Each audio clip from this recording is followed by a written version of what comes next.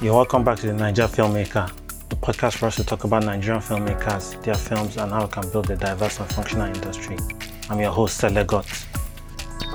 On this episode, I'll be talking about pre-production, some key steps that you should take, and I'll also share some updates from the pre-production of my web series. If you're a new listener, you're welcome and I hope you enjoy.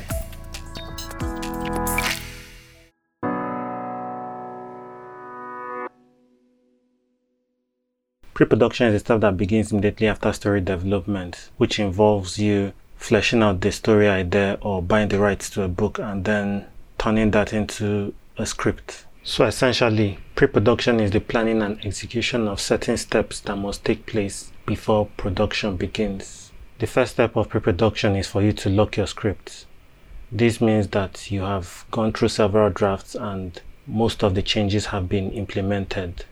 It is still possible for you to edit things when you're already pre-producing, but nothing too major. The next step is to finalize the budget. Having a figure in mind helps you to know the kind of cast and crew that you can hire on this job, the kind of locations you're shooting, and also what equipment you'll be able to afford. So at this point, the producer has to hire key department heads, which include but is not limited to the director, the cinematographer, the sound mixer, the casting director, and the production designer. You then have to break down your script into its various elements, which include the cast, the location, the props, costumes, set design, vehicles, VFX, and possibly animals. You can use production software such as Movie Magic Scheduling or Studio Binder. This helps you have a grander idea about the various elements that you need to put together this film. Depending on your role on the film, your pre-production part might vary, but if you're the director, the next thing for you to do is to create a storyboard and have a short list. This will inform the amount of time you need to spend on set and also what equipment you need to rent. After storyboarding and shortlisting, you then need to scout and secure locations.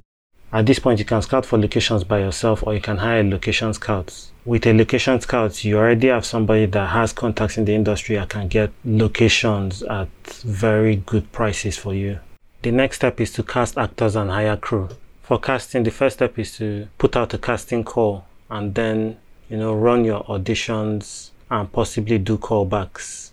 Working with a casting director is really helpful because they know a lot of actors, and after reading your script, they already know who could possibly deliver on those roles, and they'll make suggestions to you, but the final say is with the director. With hiring crew, what is normally done is that the department heads are given the freedom to hire personnel in their departments. If you're working on a no to low budget, then this would mean that you're calling friends to fill the different essential roles on set. So your production is taking shape. You have finalized the budget, you have hired department heads, broke down your script, secured locations, and gotten your cast and crew. Get permits for these locations you're going to use and also insurance. The next thing for you to do is to schedule your shoot days.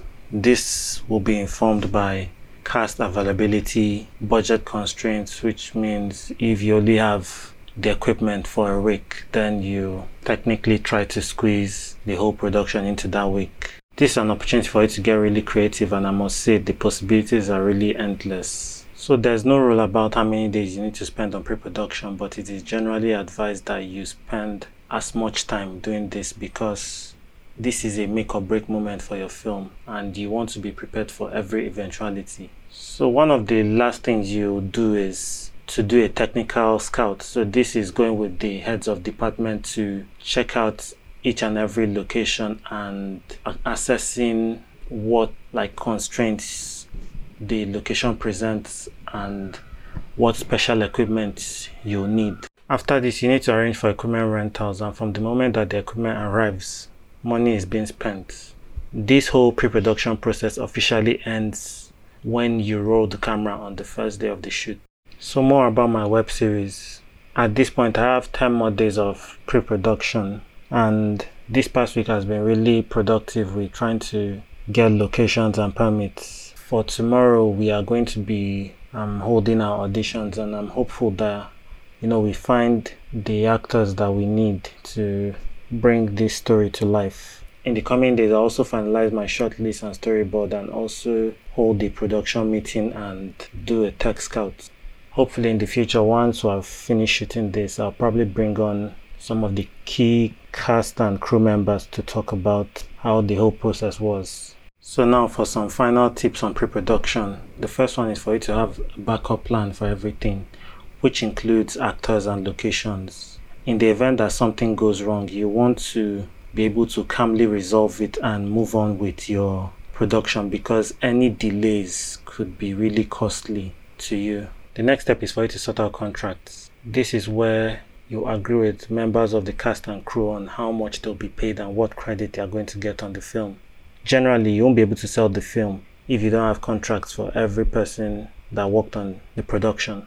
A final tip is for you to make a business plan for your film, or better still, just a distribution plan which states out how you plan for people to see this film. It is really important. A lot of effort has gone into this process and you want the audience to enjoy this. So during pre-production, come up with a distribution plan or make a business plan for the film. I wish you all the best on your next film, and remember, the outcome of your film is totally reliant on you taking full control of this pre-production process.